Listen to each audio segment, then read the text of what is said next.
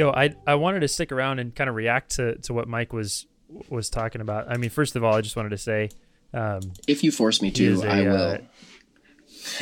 he's I'm kidding. First of all, I just want to say he's an incredibly wise man for sure. In just what he was talking about there at the end, the liminal space, the in between, Mm-hmm. I don't subscribe to far left progressivism, or I don't subscribe to the far right. I don't subscribe to being so religious in language that I never address a lot of the real issues in our world, but then never only ever addressing issues in the world through the language of only addressing real world issues. It's actually a gospel issue. Like that's such a weird space to be in. Mm-hmm. And so, but it's incredible the real world work that he's been part of doing. But yeah, no, I wanted to say something. It was so interesting, man. I went to a church that's nearby my church. It was a pastor friend of mine was like, "Hey, you need to meet this pastor." And it was a church that they meet on Sundays, and they and they rent from an Adventist church. And so I know the Adventist church. So we ended up going, and it was the most surreal thing, man. So I'm brown. Mm-hmm. My wife is white. I have literally lived in white spaces my entire life, or at least majority white spaces. And I walk into this place, and I kid you not, there's like 350 people in this church, and for the size of the church, it's pretty filled. We get in there, and I kid you not, there are maybe 2 other brown people, and they're not very brown. Okay. And I'm not saying like better for worse. I'm just saying like they look like you. It was a sea of whiteness. Wow. In that church. And I'm not trying to argue about their effectiveness or their love for Jesus or anything like that, but I walked into that space and I immediately noticed it. Just because it was like, and I don't usually notice stuff like that because there's at least a few people who aren't just white, but everybody was white. Mm-hmm. And this isn't anything against white people. I love all my white people. But I say that because then what's so interesting is the church, the church that I pastor the majority of the time. In both churches I pastor, but just to highlight the one specific, North Hill, the percentage of white versus minority people, it's like, if it's 50-50, I'm surprised. It's probably more. There's probably more minority people that are part of the church than there are white people. Mm-hmm. And I'm not saying that to degrade white people, but just to say that the beauty of experience amongst people, of like a family that has moved here from Africa, or the Hispanic family that started coming to our church in the last year or two, or the Filipino husband and his Hispanic wife, and just the diversity of experience, the diversity of stories. This older white guy who he went to Cambodia back in the 60s, 70s, I believe, as part of an aid a relief effort over there, because there was wars happening and stuff, and his experience there, and just like the diversity of experience, man, is it's the beauty of the gospel, I think, at play. I'm not saying that it's not present in other churches. I'm just saying that having that level of diversity within a church is so exciting to be part of, because I'm not just seeing a bunch of people that look like me, that have experienced the same things that I've experienced, that are just kind of looking at it from one perspective. You're forced into that space of like, wow, this is the beauty, the spectrum of God's people. And I just find that so beautiful. And so to unfortunately be in a place in a conversation in our country today where it's almost pitting groups against each other, it's such a hard space to be in, because it's like, man, when we're all together on this stuff, it's a beautiful thing. It's better. Yeah. Yeah. I don't know if you feel that, but yeah, for sure. I think I feel 2 things simultaneously. You know, I think I agree with you. I feel as if, I'm thinking of, as he was talking, I was thinking of Jesus's prayer for unity in, I think, John 17, right? Where he's praying that they might be one. And I was thinking about that. Like, I actually saw that Francis Chan just is releasing a new book, and it's all about unity, and essentially him arguing like Jesus, unity was so important. It was like the number one witness for why, like the number one thing to show the world that like the gospel is true and Jesus rose from the dead, you know? and yet it's something we struggle with the most is unity. And so I totally agree. Well, what's hard about it too, and I think this is an important thing to say, is that a lot of people say, oh, well, it's the racism conversation is what's causing the disunity. Yeah. It's like, it's not really the conversation. It's the lack of being willing to listen. It's the lack of being willing to understand a perspective that's different than mine. It's the assuming that I already know the answers and assuming that I already know the way things are and that my experience is indicative of everyone else's, or at least a lot of other people's experience. And most people would say, oh, well, I don't think that, and then go out and act in those very ways. And I'm not trying to condemn anyone, but that is like, the divisiveness is not the conversation about racism. It's like saying that, like, oh, well, my wife always wants to bring out the things that I'm not doing right. It's like, well, maybe the fact that she's bringing all those things out is because I'm not listening to her, and she doesn't feel heard, and so she's trying to communicate that. You know. And what's interesting is, and I'll just share this from personal experience, that a lot of times I don't want to have an argument with my wife, but then when we do, or when we fight it out, when we actually have to like listen to each other and hear each other's emotions and pain and heart in it all, and realize we actually do love each other. Yeah. But we needed to talk about these things so that we could get back to that space of being on the same, like being on a parallel trajectory, of a united trajectory. Then you have to have the hard conversation. You have to go through the discomfort. You have to go through that relational what's the word? Dissonance. Yeah. In order to get to that space where there is unity. So unity doesn't come because we don't talk about stuff, or because we all espouse the same exact ideas. Unity comes because we process through it. Yeah. See, that's exactly it. And I feel like, there's okay, I interrupted myself. So, what I was saying, like, I agree with you, like unity, like it's so beautiful when it happens, and we should aim for it and we should strive for it. And Jesus, talks so much about it. It's like, I think there's an unparalleled thing that happens when you meet someone who has not experienced what you've experienced, and you realize the world is so much bigger than you thought. And you realize, wow, like my experience is just a blip amongst billions of people that have fundamentally different experiences, values, et cetera. And you're like, you just realize, wow, I'm part of something so much bigger, and I'm just I'm not right about everything. And that's okay. There's a grace to that. Yeah. But then on the other hand, there's also the, exactly what you're saying. And I think, Michael hit this really well when he said this, and I wrote this down: at the root of any kind of positive change is truth telling. And I feel like that's where the dissonance often happens. Like, one party is coming to the other and trying to tell a truth, and sometimes in the telling of that truth, there's been damage and pain. So that truth telling comes across as really aggressive or angry or confrontative, or and then on the other hand, the other party hearing that truth. And it's the same thing as like you're saying, like in a marriage or a relationship. Like, you're saying, hey, you hurt me, you did this thing. Or even if you didn't do this thing, like, I was made to feel this way. And the other person's like, why are you attacking me? Defensiveness. And I don't want to hear it. And I didn't do that. And exactly. There's so much, like, that's the point where it breaks. But I feel like if there can be a healthy truth telling and it seems like, and we didn't get into this as much. I kind of referenced this when I said, what he was saying, like the framework he was arguing for was so countercultural. But I feel like on both ends, if there is sort of a gospel oriented, like, ability to hear the other and listen to the other, and like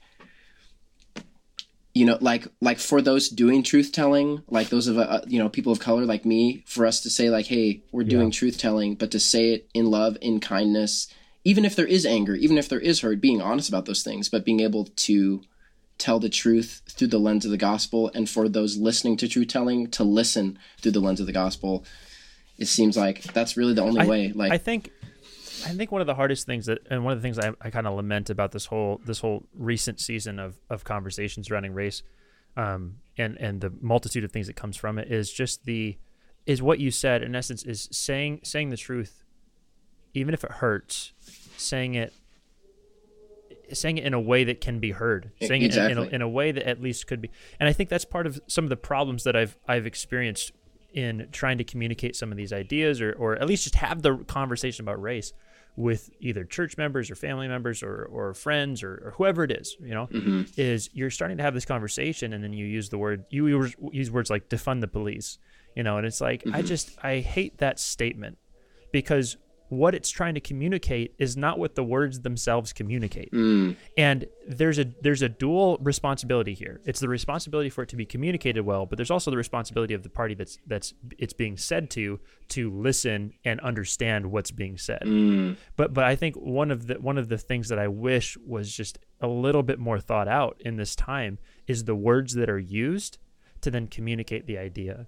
And I don't know a better catchphrase off the top of my head for things like defund the police or anti-racist or things like that, because, well, anti-racist is more of the connotations that have come along with it that a lot of people in the white community are like, well, what does that mean? And I don't like that.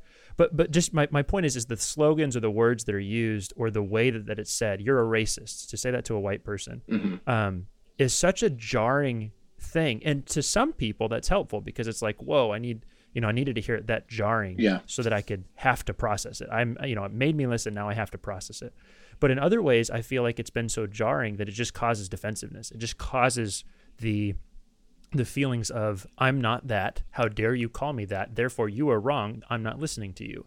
And then figuring out all the ways to make that person an enemy. So, in essence, it's like, you called me a racist. Well, your woke Marxist ideology is horribly wrong. It's like, the language that starts to be used. And it's just so sad because as a church, I think it's a little bit of both. I think it's more so on the side of our majority culture people. I would include myself in that. To listen well. I think that is far more important than trying to get the language right. If that makes sense. I think the responsibility is far more on the person who has wronged or who has been part of the wrong to listen well and understand how they wronged, so that they can begin the process of asking for forgiveness and reconciliation and all those things that come with that. But I do wish that we would use different language sometimes to communicate the same ideas. I think that has been an unfortunate detriment through this process, and maybe I'm wrong. Maybe there aren't better ways. It's just that's, as someone who's trying to communicate some of those ideas to people that I love, in my sphere, that's been part of the hardship of it. Oh yeah, man. I feel like I was actually talking to my sister about this the other day. We were talking about some Instagram celebrity who is being canceled right now because of some tweets that she didn't delete, like from 10 years ago or whatever. Just typical, classic. So another day in the life of social media. Is it that girl from The Bachelor? It is that girl from The Bachelor. She's brown, but she wrote something against, was it like it was a lot of stuff. I don't remember. I think against, there's like ableism. People accused her of ableism because she said something about disabled people and I think black people, but she herself is like half black or she's brown in some way. It's one of those very confusing. You look at that and you're like, wait, hold up, what's happening here? Anyways, continue. Wild, and so there's just so many layers to it, and it's just so much drama and tea that it exhausts me that I don't even want to dive into all the nuances of it. But we were talking about that, and it's so. Let's just transition this episode from talking about racism to an episode of Bachelor drama. Welcome to the Bachelor After Show, hosted by Jesse and Anthony. Actually, I'm not even gonna lie. I watched the last episode of The Bachelor last night. It was fantastic. And so that's a whole nother conversation. Anyways, yeah. But it's pertinent because we're talking about this, and there was this whole thing with the host of The Bachelor being canceled recently, and being asked to step down from the show. And this girl, her name's Taylor, she was so vocal about him being canceled. Like, he can do work, he can be forgiven, but sometimes, like, actions have consequences. There should be a cost there should be a professional cost to what you've done. And she was like such an adamant, outspoken voice for this, like relentlessly calling for him being canceled. And then these tweets from her emerged. Yeah. And it happened to her, and her whole fan base like turned on her in a second. Like, if you go to any of her most recent Instagram posts, it's like, so all the comments, I think I've seen a few. Oh, they're so awful. They're like, literally one was like, you called for that there should be a professional cost for Chris. So there should be a professional cost for you. You should lose your platform. You should lose your therapist license, because of what you've done. And yikes. And I was talking to my sister about this now, and just reflecting on, this is why I feel as if, like, this is actually the weight and like richness that the Jesus perspective actually has to give the world, because that's why I think these conversations around holding people accountable have to be couched in gospel love, because because none of us are perfect. Like you, if you're calling, like she became just the microcosm of the whole thing, where she creates this community of people who are so quick to cancel, and then as soon as she makes a mistake, her whole fan base cancels her. And it's like, it's like, if you're not. And so I actually wrote her a message, and I'm really proud of myself. This whole story is self-promotion, basically. I wrote her a message, and I was like, Taylor, I don't really know you. Wait, what's her name again? Her name's Taylor. I'm blanking. I have to go on Instagram to find out. Anthony, I'm gonna see a news article about a pastor that slid into her DMs, and then we're gonna find out that you're married in 2 years. Her name's Taylor. That's gonna be the progression of this. Her name's Taylor Nolan, and I slid into her DMs, and I basically was like, in the most pastoral sense you could. In the most pastoral sense, I was like, "Yo, Taylor, I don't know you. Like, we don't really have a relationship for me to speak into your life. But if I could, I would just offer a blessing to you, which is, may the unforgiveness of others lead to more empathy for those you wish not to forgive in your life." Ooh. Okay, well, hold on, unpack that. I need to, because that sounded so good, but I don't think I actually understood what you said. May the unforgiveness of others do what? Lead you to more empathy for those you wish not to forgive. Oh, gotcha. So like for someone like Chris Harrison or other people in her life, that because she has experienced the full weight of that unforgiveness or that calling for a cost, that she would have that same empathy for others. Exactly. Like, certainly people should be held accountable for things that they've done and the ways they've harmed and hurt others. But like, we're all human, and we're all going to make mistakes, and we've all said things probably that we're not proud of. And so to bring this back to, I think, well, I was just going to say, I think that's the conversation that I feel like is the necessary conversation right now, which is, I want so badly, and I know many people want so badly, for there to be reconciliation, for there to be restorative repair done in our world. But part of the problem that I think many feel is what's being called for by at least the farther progressives is almost this, you cost us something, so we must take from you now, is what it feels like. I'm not even saying that's what they're actually saying in many cases, but that's what it feels like. And so, that I think that matters. I think it's in the context of, I think one of the things that we failed to do through all of this is look at this as a big picture relationship.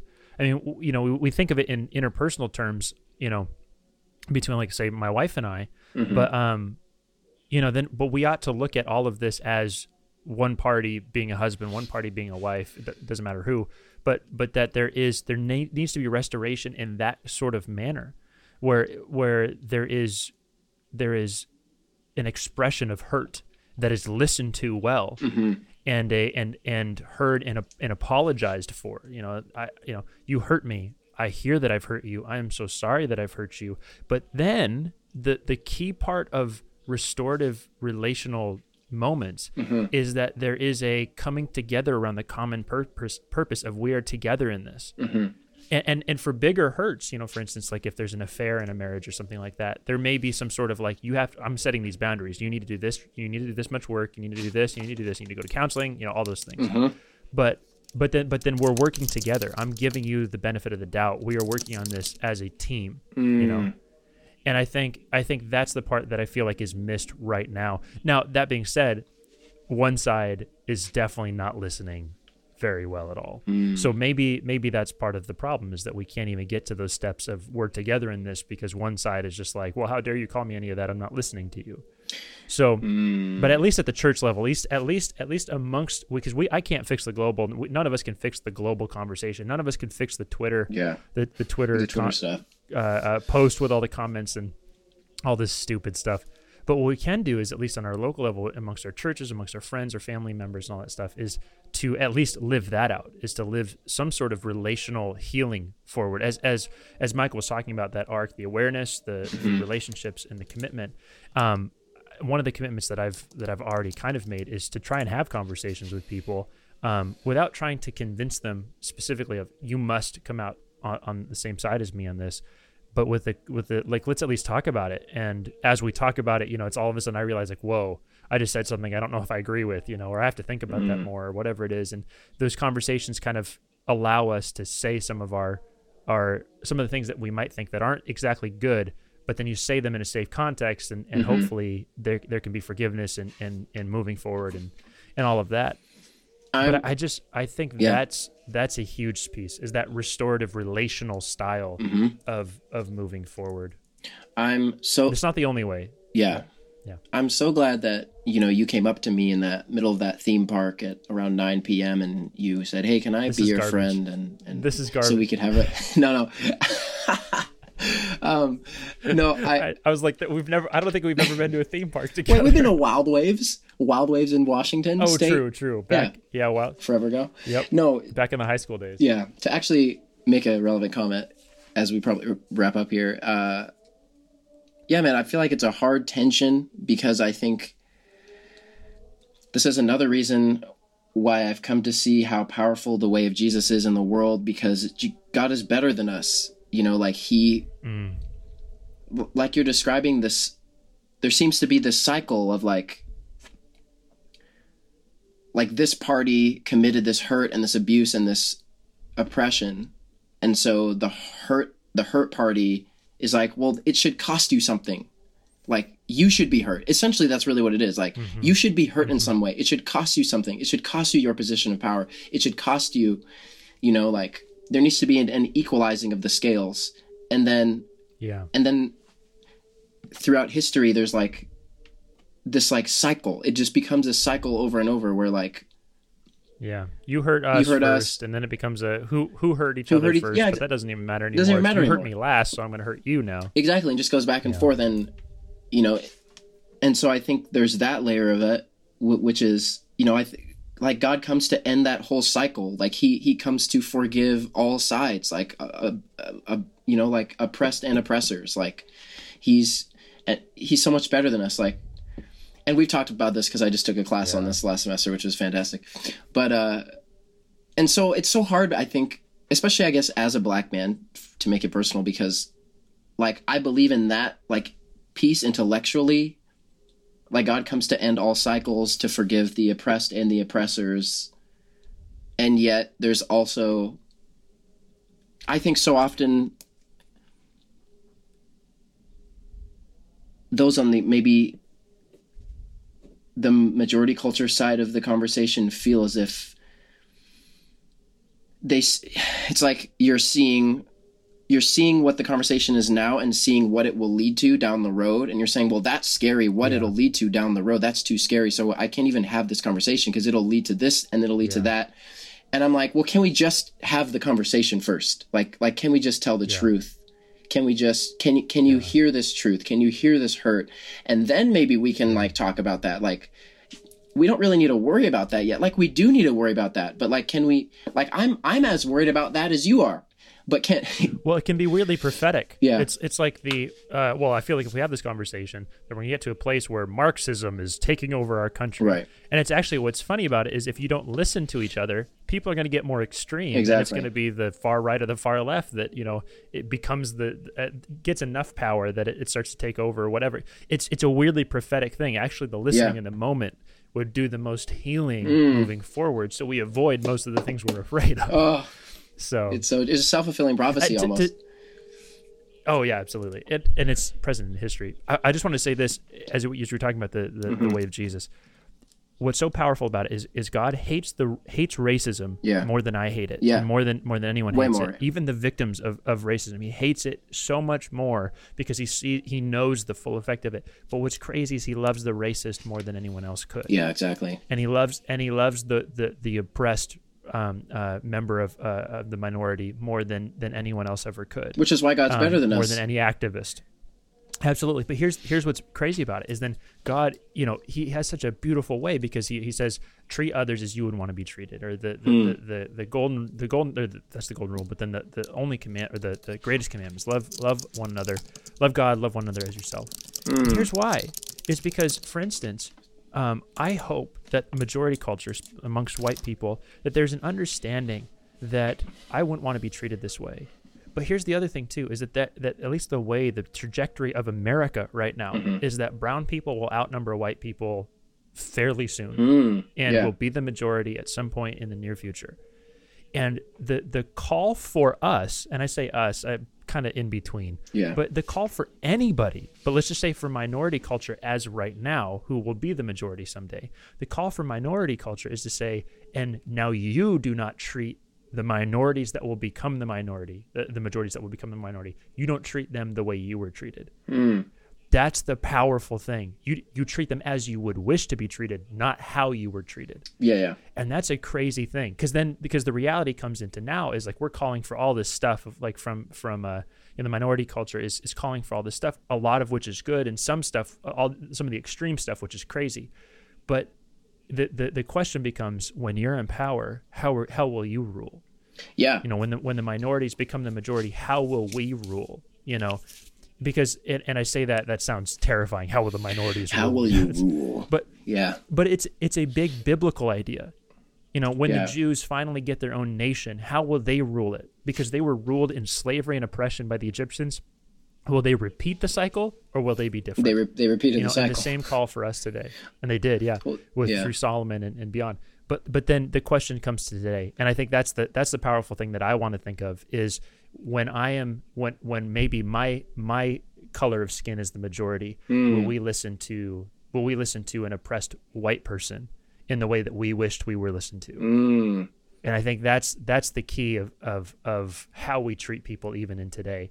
And so that's not to discount the need for restoration and the need for justice and the need for sometimes hard forms of justice, which is, no, you can't do that and there's going to be consequences. That's not discounting those needs, but it is, I think, a big concept that we have to process and think through. So, yeah, I think that's I think exactly what you just said is what I feel conflicted about, and what I feel dual. I feel a total agreement. I feel agreement and dissonance with, because I think I agree with the spirit of exactly what you're saying. And I think that's written exactly into the story of God. And that's what God does. And that's what he's about, is like ending that cycle completely. Like the cycle stops with you. Like like we just said, that's the whole story of the children of Israel. And yet they repeat it. And yet I think so often that line of reasoning, what you just said, is used as a block, is used as a mask, is used as a like, I guess is used as an escape out of the conversation itself. It's like, well, what about you in like 5 years when you guys are the majority? Like, are you? Yeah. And I know you're not doing that because I know you. But that's the thing the majority can't say that to the minority. Yeah. Like that doesn't work that way. But however, for those of us and for anyone who is part of a minority that may become the majority, it's a question we must ask ourselves as followers of Jesus. For us, as followers of Jesus. Oh yeah. Because it's like, is the kingdom of God going to be something that we spread when those of us who have been oppressed have power, in essence? Yeah.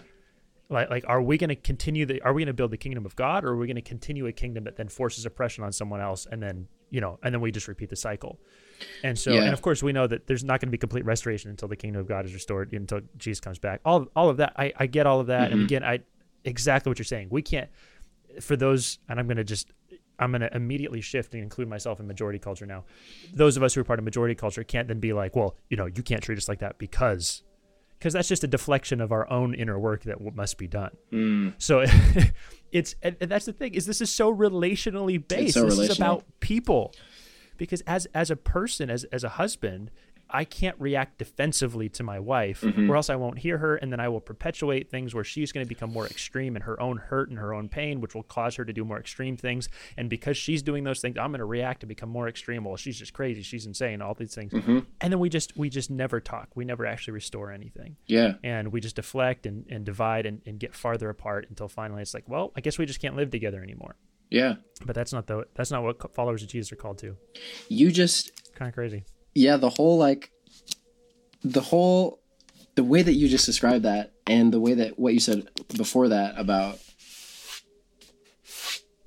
just reversals, when reversals happen, it's like the whole, and this is getting to another topic. We don't have to talk about this today, but it's exactly what happened from like the story of Christianity all the way to us in our last, like seeing Trump in the White House, and the whole journey of Christianity being a Middle Eastern marginalized religion to being the dominant political power. It's such what a crazy thing that is. I mean, that's a whole nother conversation.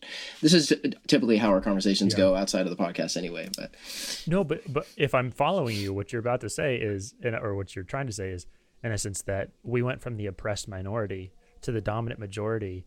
And now it's the gay community, it's the LGBTQ plus community that's crying out because of persecution. Exactly. And it's women and it's minorities who are crying out because the Christian church has been complicit, and if not the main instigator of much of the oppression and hurt and pain and damage we've seen in the world. And we never stop to consider. Yeah, that's. What were we before? That's literally it. You said it. Oh my gosh, this is insane. I've never even thought of it like that. That's wow. Yeah, I mean that's the whole. It's the cycle of how we just become Babylon without even realizing we're becoming Babylon, and God is calling us all out of the ways of Babylon. It's. Yeah, where God says to the Israelites, do not go to Egypt to don't sign treaties with Egypt to maintain your strength. Don't get a lot of wives because they're going to pull you away from worshiping me into worshiping idols. And then you will hurt people because those worshiping idols change your worldview and change how you view people. And because of that, you're going to view people as less valuable, and you're going to enslave them, and you're going to do all this stuff. And then they end up doing all of it. The exact thing. After having had all of it done to them. That's the story of the Jews, and it's the story. It sounds like we're just saying to ourselves right now. It sounds like this is the story of Christianity. Is we've For sure done the exact same thing. It's the story of the world. In many, not in every area, but at least in America and probably Europe and other places like that. Like it's just what a hard thing to accept. Yeah, and yet something we have to sit with, like deep in our gut, and just be like, wow, we've become the very thing that we condemn Rome for all of its horribleness to Christians. And look at us. Yeah, I mean, and to bring it back, I guess, full circle to race and what Michael was talking about. One of my favorite thinkers, Propaganda, he says oftentimes in conversations with... But you can't just say that. You can't just say, one of my favorite thinkers, Propaganda. Sorry, yeah. I know what you're talking about. Yeah, true. But you can't just say that sounds like I'm about to spew propaganda right now. Sorry, yeah. Prop is a Christian hip hop artist. Yeah. Hip hop artist. He's a Christian hip hop artist and thinker. He talks about how oftentimes when I'm talking to those in majority culture about these issues, the hard part is when you actually go into the history, when we see how terrible it really was. It's often so striking and really that bad that and so intentional by majority culture that it's hard to accept, really. It's hard to accept and stomach. Not that you were a part of it or even personally complicit, but that like you're a part of that legacy. We're part of humans, and humans did that. Exactly. This is rough. Yeah. Which is wild, and I almost feel like it's similar. It's like once we have that reckoning, and not only talking about race, but just as humans, as humanity. Like once we have that reckoning, like we do this to each other, and that like there's such a universal level of repentance that we all need to, and owners, and not I don't like ownership, but like accept, like listening to that truth. That like as humans we do this to each other, we harm each other in these ways. Like exactly. Yeah, man. I think just to kind of close it out, that's why I think the relational idea of looking at it is so powerful, because we have that united. We're humans together in this. Yeah. You and I both. The whitest of the white, the darkest of the dark. We regardless of race, ethnicity, background, sexual orientation, gender, whatever it is, we're all in this together. Yeah. But the problem is, even though that's a universal truth, we have to recognize that we separate ourselves, we move ourselves apart, and because of that, we have to have some sort of reconciliation. A reconciliation, if it's not looked at through at least the relational lens, I just don't think we get it, because in essence, majority culture is like kind of yelling like, hey, no, but or at least the conservative side of it is yelling like, no, but this is all these things that you're telling me I'm not those things. Yeah. And it's like, actually, if we think of it relationally, then we come at it from the perspective of, okay, first, when someone's telling you how they feel, you listen to what they're saying, right. Repeat it back, try to understand what they're saying whether it's factually correct or not. I've said this before, and I know my wife probably disputes the accuracy of this, but feelings are feelings can still be valued. Feelings are even if feelings are what's the real even if they're not right. Oh yeah. What I mean by that is feelings are real even if they're not factually correct or based off of factually correct things. Yeah. And so that's part of the thing though, but what you'll find is that feelings are generally based off of pretty accurate things, especially if it's relational. Yeah, for sure. Or at least some inner work that both parties need to do. So the first step when someone tells you I've been hurt is to listen well, and then we can actually work from that perspective, from that place. Oh, man, you've said that to me. I'm so sorry that I've hurt you. We form a relationship of trust, and then later on, I can be like, "Hey, so you've been telling me that this is a true thing, that this is real. Racism exists in this way, and I guess I just have some questions about it because I'm not seeing it the same way." And then maybe through that conversation, all of a sudden, it's like, "Oh, wow, yeah, no, that's true. We both have a different perspective that is better off because we've talked about it."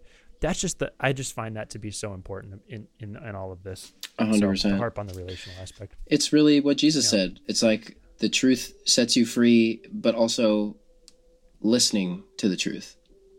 There's like you have to have ears to hear. Those who Jesus says it all. Those who have ears to hear, let them hear. Yeah, so good. Let them hear. So cool. Well, I think we'll just end it there. I think that's it. This was way longer.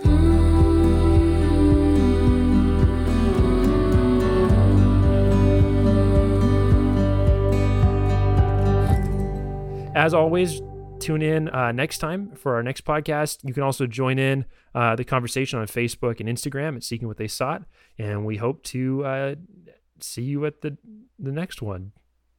See here? I don't know.